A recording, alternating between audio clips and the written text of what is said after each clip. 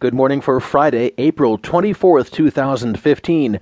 Audible presents the New York Times Audio Digest. Here's what's making news on today's front page. President Obama apologizes after drone strike. Drone strikes reveal an uncomfortable truth. We'll get a news analysis on that topic. In today's national headlines, maps pinpoint quakes linked to quest for oil. Lynch plans to shift her tone for the Justice Department, and Petraeus is given probation for giving information to lover. In today's business headlines, Comcast said to abandon bid for major rival. Also, bank to pay $2.5 billion to settle rate fixing, and Amazon sits atop the cloud and rivals give chase. There will be more business stories, more national and world news, a roundup from the sports page, and New York Times columnist David Brooks. Now, as selected by the editors of the New York Times, here are the stories on today's front page.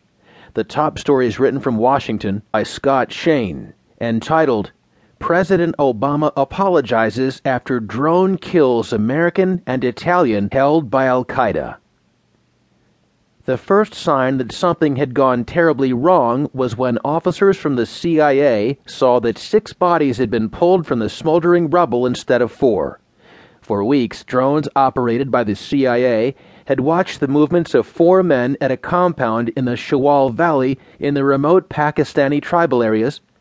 After the drones discharged their weapons on January 15th, the agency thought that only those 4 had been killed.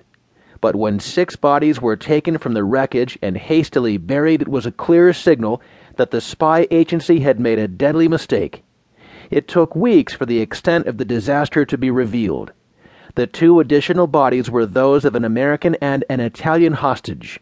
One of them was Warren Weinstein from Rockville, Maryland, a veteran aid worker who'd been in Al-Qaeda's captivity since 2011.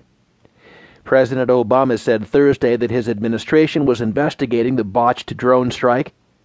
But questions have already emerged about the intelligence leading up to the strike, about when American officials knew that the hostages had been killed, and about why it took the White House so long to go public with the information.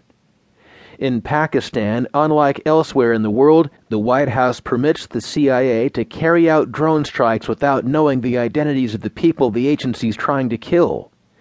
These so-called signature strikes, based on patterns of behavior rather than intelligence about specific people, have been criticized in the past for generating a higher number of civilian deaths.